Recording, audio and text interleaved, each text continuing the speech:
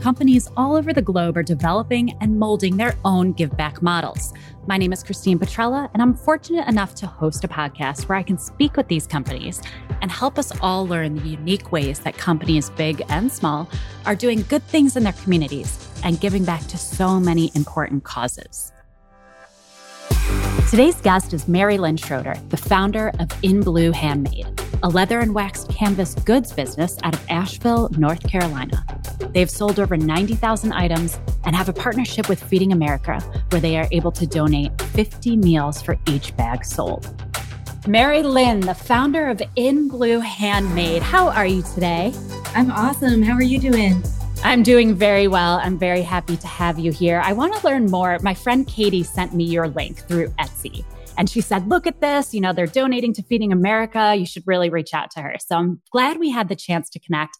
But I'd love to know more about your company. I think it's tough from the name of In Blue Handmade to understand what it is you do. So can you tell us a little bit about In Blue Handmade? Well, In Blue Handmade is a handmade manufacturing project that I started in 2008. We specialize in leather goods and wax canvas goods. The company started in 2008 after a move that I made from Chicago, where I was working in music business, to a small farm in Southern Illinois. I loved my job in music business, but I felt like something was missing. I mean, there was definitely some part of me that felt kind of like not as passionate about going through the process of booking, throwing shows, and doing things like that. And I knew there were a lot of people behind me looking for this job. I was young and I had this super cool gig, but I found myself being like, well, I love music, but I'm like calling in or showing up late. And that's just not really my thing. And that kind of struck me like something's wrong. So I moved to Southern Illinois. I bought a sewing machine on the way down in an effort to be more self-sustainable. My thought was, I'm going to make my own curtains and I'm going to learn how to cook. I also bought a cookbook and a crock pot, and that failed miserably.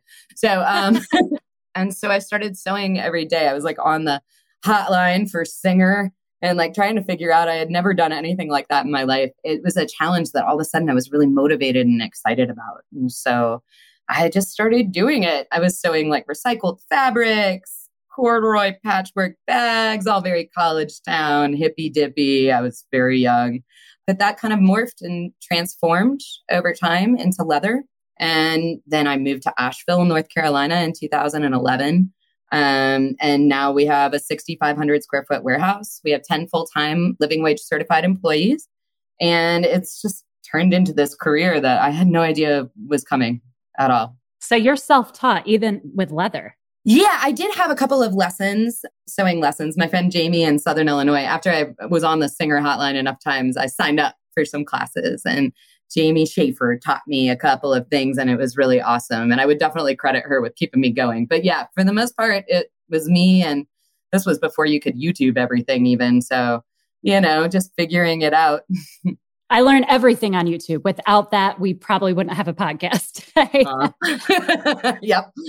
What was your vision with the warehouse? What were you envisioning back in 2011 to where you are today? Have you made it to where you thought you would be? Yeah. It's funny because last week, Brittany, our chief of operations here at the company, she started with me in 2011 when I moved to Asheville.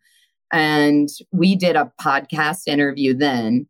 And on it, I remember specifically, and we had just revisited this actually, and I said, I'd really love it to make 5,000 sales on Etsy in the next 5 to 10 years. And it's been 10 years and we've done 90,000 sales on Etsy. So my vision was much smaller than what has happened. I don't think I could really conceptualize of what manufacturing meant and that kind of workflow equipment, just all the things we've sort of had to figure out along the way. It's a little crazy to even think that way. But to be honest with you, I think if that had been my vision, I would have been intimidated by it and I may not have done it. So, oh yeah. So who was your mentor when you were getting up and running? Who did you talk to about advice for the business side of things?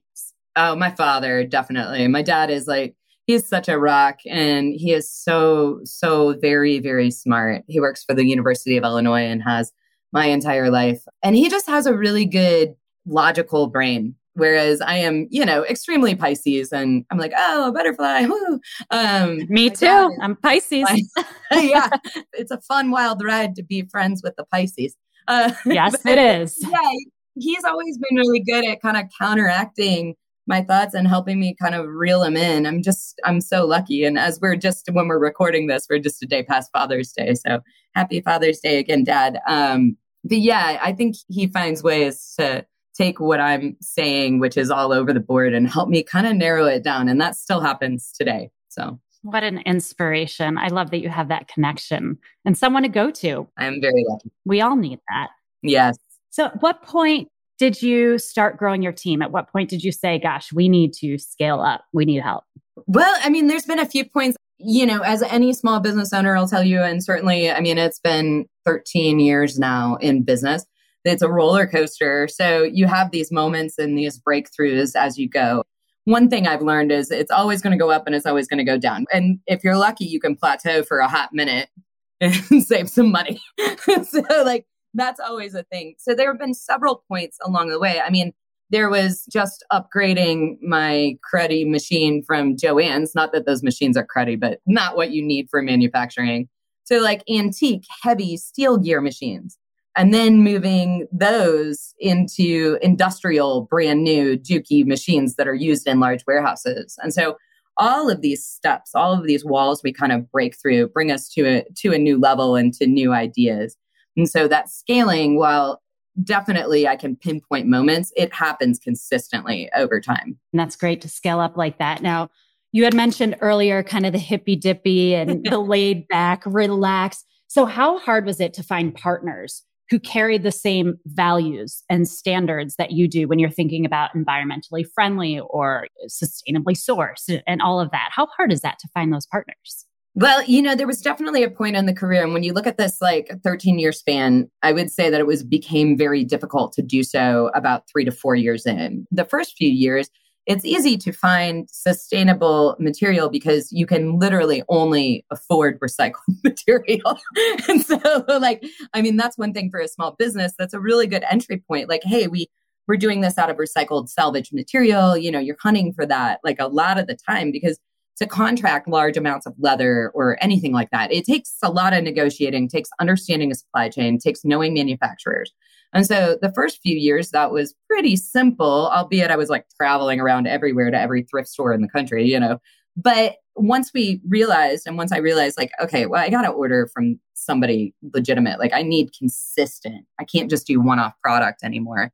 That's where it became extremely difficult to have the kind of negotiating power or know-how about the supplies to understand what even eco tanning with the leather means, or to be able to afford where it comes from. And so I would say that little part there, that first leap, was the most difficult. But as we built up consistent relationships with suppliers, as I was able to learn more actually about the raw materials I was using, that was a whole different ballgame. We were able to sit down, take meetings with CEOs and negotiate and say, hey, I want this made for me. That's a whole different rigmarole, though. There's one thing to buy from somebody's pre-made stock and get consistent colors. It's another thing to say, hey, I have this swatch. I would like this made for me at this weight. I want the cows to come from these farms, and I want the tanning process to be like this. And so it's definitely a building process as you go, and it takes just knowing your trade inside and out. So you traveled the country. Was that something that you wanted to do for fun, or was this all business? Oh, no, fun. I had no idea what I was doing. And I was 26. I'm oh yeah, I'll go. I can go anywhere. Sure, I'll drive back up to Chicago, or I'll go to New York, and I'm going to go to this cool thrift store I heard about and do all this stuff, I mean, it became a chore and more expensive than it was worth. But like I said, I mean, I think a lot of the journey really didn't have a lot of direction or structure, mainly until I moved to Asheville and really was getting serious, starting to rent places to work in, and just started to grow up a little, honestly. I mean, that's a huge part of it, is just thinking towards the future. Oh, maybe I want to buy a house. Stuff like that is motivating. Oh, absolutely. For all of us. So you have, the bigger team that you're hiring. You have 90,000 sales. Your warehouse is, how many square feet did you say your warehouse was? 6,500? It's 6,500 square feet, which is awesome. We moved here in August. We were actually in a warehouse connected to the one we're currently in. So that was actually a really great scenario for us. We were in a 3,500 square foot warehouse, and the warehouse next door became available. And so to me, it felt like we knew we were outgrowing the space we were in. when else are you going to have to move all of this equipment only 20 feet to the next door? So that was definitely a huge move for us, but one that we are so grateful that we did. That's so, so great. So this is my favorite part, but I want to know when you partnered with Feeding America. We had done a few things with Feeding America in 2019. It wasn't an official corporate partnership, but we started to really get our feet under us in 2019 in general. And that was something we've always done, kind of small philanthropic giving, but we were always still sort of day to day on operation costs. And so it was a little too difficult to be able to give up, 10% of what we do. But when COVID happened, that was really the kicker for us. Obviously, like everyone else in the country, we were on lockdown. I was in the studio alone for most of it, which was insane for me because we typically have this large production, but just trying to maintain the energy. We had a couple of staff who were kind of helping, and friends would come in and help every once in a while mask up. But I mean, it just, we didn't really have options. We weren't even really supposed to drive here in Asheville, but I would still sneak over to the studio and just I hope I don't get caught. Nobody cared, I don't think, but it was just me anyway. But, it felt like it was such a drain. And I definitely had a couple of moments just on the phone with my team and everything. Like, what am I even doing? And we realized everything was in crisis. We're just listening to the news. We're listening to podcasts. We're checking everything out. And we're like, what do we do? I felt like with the employment crisis that one of the main things that we could contribute to was food. I can't remember how many meals Feeding America did last year, but I think it was around 50 billion, which is insane, or 50 billion people. I'm sorry. So more meals. That was 40% higher than pre-pandemic. This was a real crisis. We were starting to learn the statistics. And I called up somebody we had worked with at Feeding America before in smaller, initiatives and said, what would it take to make sure that we were doing something for every item sold? Like, what are these models? And they're so amazing over there. They have obviously they have a whole philanthropic department. And so they worked with us on creating that business model and creating the language around it and making sure that we could enter into a contract that made sense for us. Wow. I didn't know that they offered that. And that makes perfect sense. They're amazing. How helpful, right? Yes. And, other companies can do this too. There are a lot of different levels. I think that a lot of people assume to enter into a corporate partnership with an initiative that's that large, that you'd have to be at a certain level of income with the company. Because when you look at Feeding America, you see people like Fry or Everlane, and they're donating millions of dollars a year, which is amazing. But you look at your small company, and you're like, oh, God, I don't make millions of dollars a year, but they have a lot of different programs to sort of scale that for you. And so they have enterprise partnerships, which is you can enter into a partnership with them for as little as $10,000 guaranteed a year. And so there are ways to get in the door, and they will help you grow with them. And so it's a really neat thing. Yeah, well, I read on the website, I think it's the Manna Food Bank in Asheville, North Carolina, that each year they donate over 16 million meals to people struggling with hunger. So you're helping support that. And I also read they posted 1 in 7 people face hunger and 1 in 6 children face hunger. Yes. And that's all according to the feedingamerica.org website.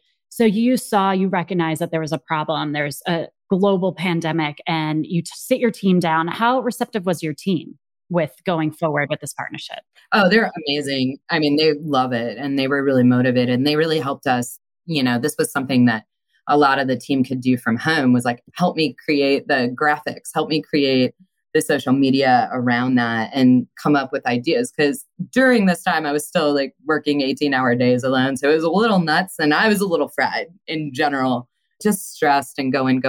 But luckily with people like Brittany, who our chief of operations, and Joanna, our director of operations here, they were able to kind of contribute those ideas and help us form this plan and really just get fresh faces on it and ideas. So they love it. And we're still just so excited to be able to continue that. I think it's a real motivator for my team. They're the best and kindest group of people in the world. I'm really just can't believe how lucky I am to be surrounded by these people. And they really want to give. And I believe that it's motivating for everybody. I think that we have more excitement and more drive in the room this year than we ever had before. And I think that a lot of that has to do with this philanthropic partnership. So because of that inspiration, how has your collections changed? I feel that even just over the last year and a half, the way that I design has become more utilitarian. And I don't know if some of that is just examining our needs and thoughts, which everybody's had upheaval in the last year. There have been so many things that have happened. It's just been an emotional, thoughtful, digging deep kind of year. And when I think about our purses, when I think about the stuff that we make, I try to picture it along with someone. So like, is this going on their first job interview? Is this going out to dinner with their grandkids? What is this doing for the person? And I think that my concept of just life in general has changed so much that I think that we've been able to create kind of more durable and more useful items. Like our value became less on just fancy aesthetic and more on like, how is this getting used and how is it going to move with somebody through their life? But I think if COVID did anything, and certainly not glad COVID happened, but I think it created more empathy and more understanding within communities. And so I think that you see that from our designers and from me as well. I totally agree. I saw on your website, it was the bow ties collars. Those are adorable. That's been so fun. We love that. We get so many dog pictures every day. And that's like, I love the Instagram messages with pictures of dogs. That's just uplifting. It really is. When I see those, really like, oh, he's so cute. And you have the wax canvas tote bags, you have the purses, the wallets, the small keychains. So if I go on your website and I buy a tote bag, how am I helping not only your company, obviously supporting a small business, but how am I helping Feeding America? So every bag that we sell, and this is part of our legal language, is that we can say that we donate 50 meals for every bag sold. However, Feeding America, it varies. So what that really means is we're donating at least 50 meals. There are many times that they have really cool people come in and say they're going to double somebody's corporate giving or things like that, and particularly in programs that we're in with smaller businesses. And so you'll have people come in, larger companies or philanthropic endeavors that people come in and say, hey, we're going to double your giving. And then of course, anytime we can give more, we will. But yeah, and that just goes directly to Feeding America, and that's dispersed throughout the country in whatever way they need to do it. We just make direct donations monthly to them based on the amount of bags that we've sold and items. That is so great. And there's a story that I read on their website, and I want to share it. It's about a gentleman. His name is Lamont. Have you heard of Lamont's story? I have. I've read this. Yeah. So awesome. But please tell it. So for the listeners, Lamont is a gentleman. He was living in Utah. He grew up in poverty, and he swore to his family that he would never put his family in that position. So he worked very hard. He, quote unquote, had it all. He had, a nice home, and his family had cars and a boat, I believe. And something devastating happened at work. He became visually impaired through an accident at work by a cable that hit him in the eye, and he was out of work. He didn't want to visit a food pantry. He seemed to think that that was failure on his part, something very hard to accept. So finally, his wife had said, you know what, I'm taking the reins. I'm going to the food pantry. We've got to feed our kids. He kind of went with it. She begged him, I guess, to come with her to the food pantry. And he ended up going to the food pantry. And he decided in his own mind that he thought he would be judged. But really, he said he was only judging himself. And he ended up volunteering at the pantry. And then I believe he got promoted, and then he became a director.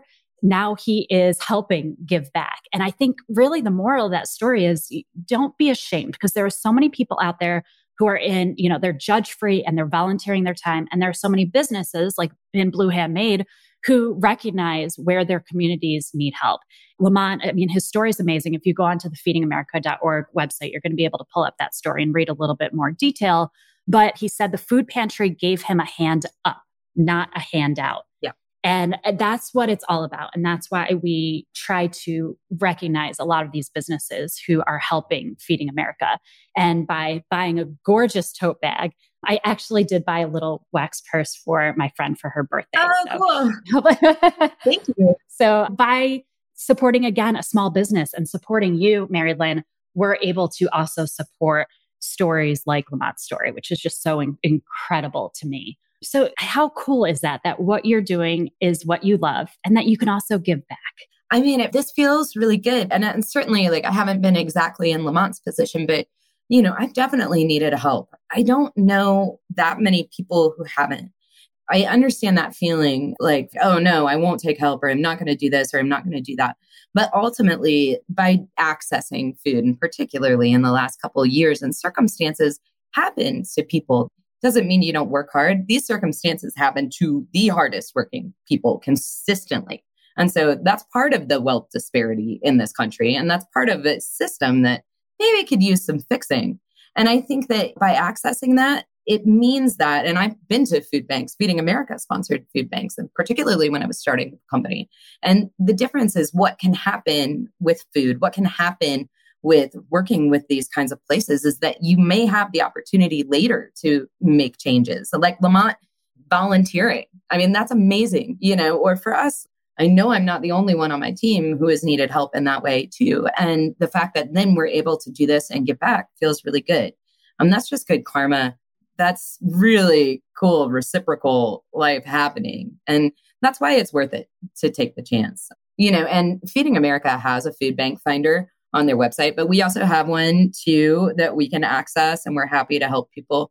And that was something that we put up, over the last couple of years on our website too. And we've had more people than say, hey, is there a food bank right here? And that feels good too. Like, yeah, here, and here's a Google map. Like, let's get you there. It's amazing. That's a good feeling. Yeah. And so you're educating people as well who just want to know. And you bring up a great point because it could happen to any one of us. Lamont, he got injured at work, and any of us could get injured at work, and, we could lose it all. It's a lightning strike. I mean, you can't control that.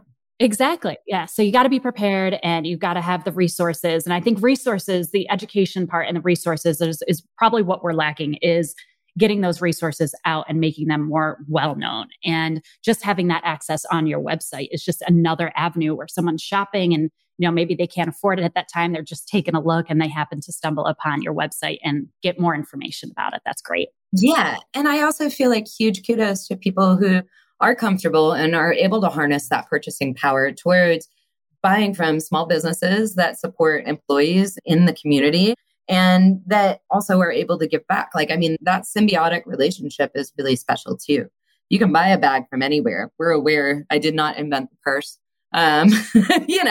but choosing to buy it from us, or choosing to buy it from any number of companies like the people you have interviewed. I know I've met the home tea guy a couple times.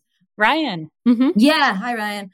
Choosing to take that is a really magical step too, to spend your hard-earned money to make sure that you're also including your community, that you're supporting small businesses, that you really are making a difference as you do that. And I think that that's a life choice, and that's a really cool one. It says a lot, speaks a lot to our customers as people as well. I mean, this is how we all work together to make better things happen here. And I think that that's just really amazing. And it speaks volumes for the amount of integrity and the cool people that are buying things from us too. So thanks. Yeah. I mean, you mentioned you didn't invent the purse or the tote, but you've invented some really awesome designs. And I remember there was one that I was like, oh, I got to grab that. And then it was sold out. I was like, I got to get faster next time. Oh, yeah. Yeah. Those one-of-a-kinds we've been doing. Those are really fun. We really love them. They're gorgeous. From them, but yes. Oh, I'm sure. Yeah. My husband actually did a leather tote for a cousin of ours for Christmas one year, and he spent months on it. I mean, he was doing it on the side just for fun, but I saw what went into it and how tough you got to be with, your tools and what you're using. So I know that it is a craft that you have built throughout many years. This did not just happen on day one. So we appreciate all that. Yeah, it's definitely some learning, but I love it so much. I would almost always rather be on the production floor than anywhere else, even though I am often stuck behind a computer. But when I'm doing that, I'm dreaming of going out there and making more bags. I just legitimately love making things. So don't ever stop. I absolutely love what you're doing. Mary Lynn, what advice do you have for entrepreneurs who are just getting started? Maybe some obstacles that you've hit that you thought, I can really help someone going forward. So I think that I will say, and I was just having this conversation with my friend who owns Grit Trade Company, which is a really cool jewelry company outside of Nashville, Tennessee. She came to visit this weekend, and, she's a little newer in business. And I said, one of the main things I've learned is that you can't just follow what you think people expect you to do. you need to make rational, smart choices, but your business plan has to be unique to you and what your strengths are.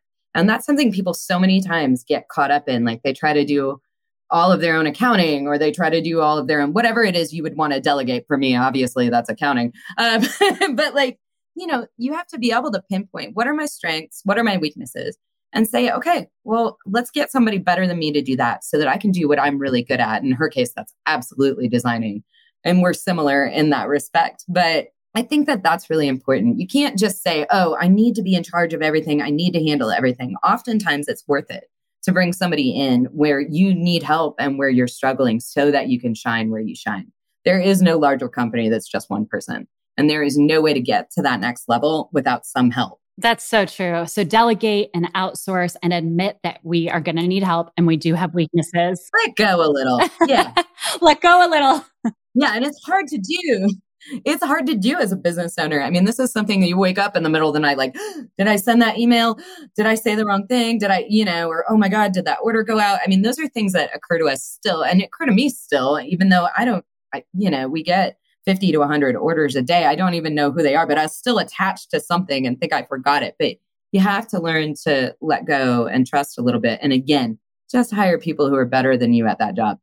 Yeah. Oh, yes. Absolutely. Because we're always learning if that's the case. We're always learning. Yeah. And I think the shoppers, we need to be more patient when, maybe the shipping might be a little bit delayed, or maybe you didn't get a response right away, because everyone does have to realize, small business owners, they're doing this because they love this. They have the heart for it, but they're not the Amazons. They're not those machines who are just going to be pumping things out. No. I know that's a frustration since I've been talking with entrepreneurs on this podcast, that just have patience. You do love your customers. You love what you're doing. Just give us a chance. Yeah. And I think it's okay to be conversational with your customers. I also think it's okay to explain things like, hey, my team has the weekend off. We're not Amazon.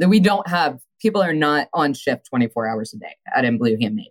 Most of our team works 9 to 5, and Brittany and I work, 6 a.m. to 7 p.m. most days.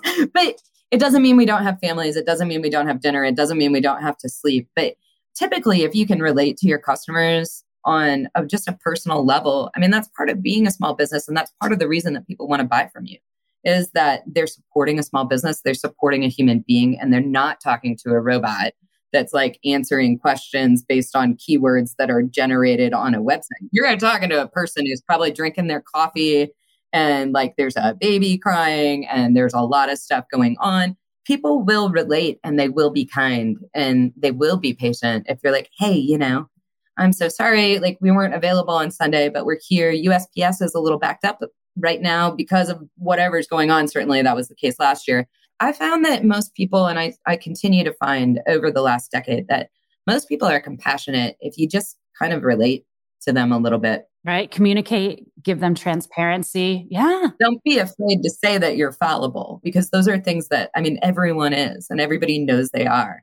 And typically people calm down, when they realize that. Hopefully this pandemic has taught more people more patience. I know it has definitely made me way more laid back.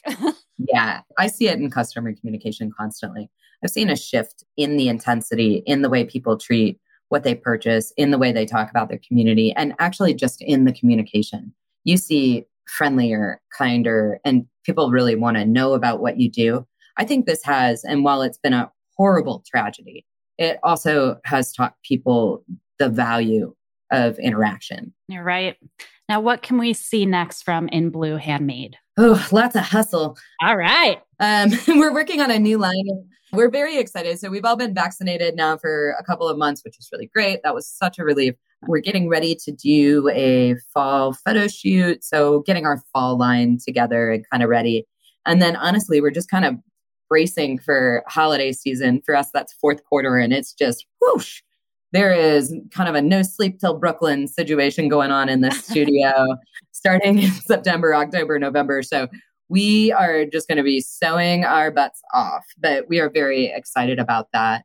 And then, just kind of looking forward to the future. I know that we've talked a lot about our partnership with Feeding America, but we're also partnered with a weaving collective of 400 women in the Guatemalan highlands called Trema Textiles. We really love working with them. This is something that we do some e-commerce education with, which has been really fun. And that's where I just go in and say like, hey, here's how you list something, and kind of cut out the middleman and do this and that. And so this is something that I've been really passionate about. I've visited Central America 4 or 5 times in the last couple of years, and looking at different ways to kind of help with arming Indigenous women with the skill sets to ship and list, because there are so many amazing artisans, and it's just a really common story that they are not paid enough for their work, and then it's resold here for a lot of money. And this is something that just irks me beyond belief. And so this is a project that we've been working on with Trama, but we're also going to kind of open up to some more collectives and just kind of hopefully be able to document that process of removing the middleman and making sure that, I get paid for my work. And I think that it's fair that these women and these artisans who are maintaining this heritage and craft get paid what it's worth. And so the best way in my mind to do that is to cut out that guy in the middle and teach logistics and shipping and listing and let that craft be preserved. Well, I would love to catch up with you months down the road and see how that is going. I want to learn so much more, but I know I've taken a lot of your time so far. I want to thank you and your awesome team. I love everything that you guys have on your website. You're doing great things for so many different people and so many different causes. Mary Lynn, thank you so much for your time today. Thank you so much for having me. It's been a pleasure. Good. All right. Well, I will talk to you soon. I want to catch up and hear more. Having pulled some knowledge, support, and inspiration from her father, Mary Lynn started a business where she was able to surround herself with a hand-picked, driven team and really focus on the give back model. Her work ethic has her in the shop and focused on her business 24/7, often waking up at night wondering if certain tasks were completed and what's next on her plate, something a lot of entrepreneurs can relate to. Mary Lynn is not only dedicated to her business, but also her partnership with Feeding America and her new initiative helping women receive a fair wage in their trades. I look forward to catching up with Mary Lynn and helping us all receive some more education on how we can best help these causes. Thank you again for tuning in to another episode of The Give Back Model. Please head over to your listening avenue of choice and leave a review, like, subscribe, follow, and check out our website, thegivebackmodel.com, for more episodes, show notes on each guest, and the Give Back Model merchandise, where $5 from every hoodie sold goes to charity. I appreciate all your support and continue to help give back to your community.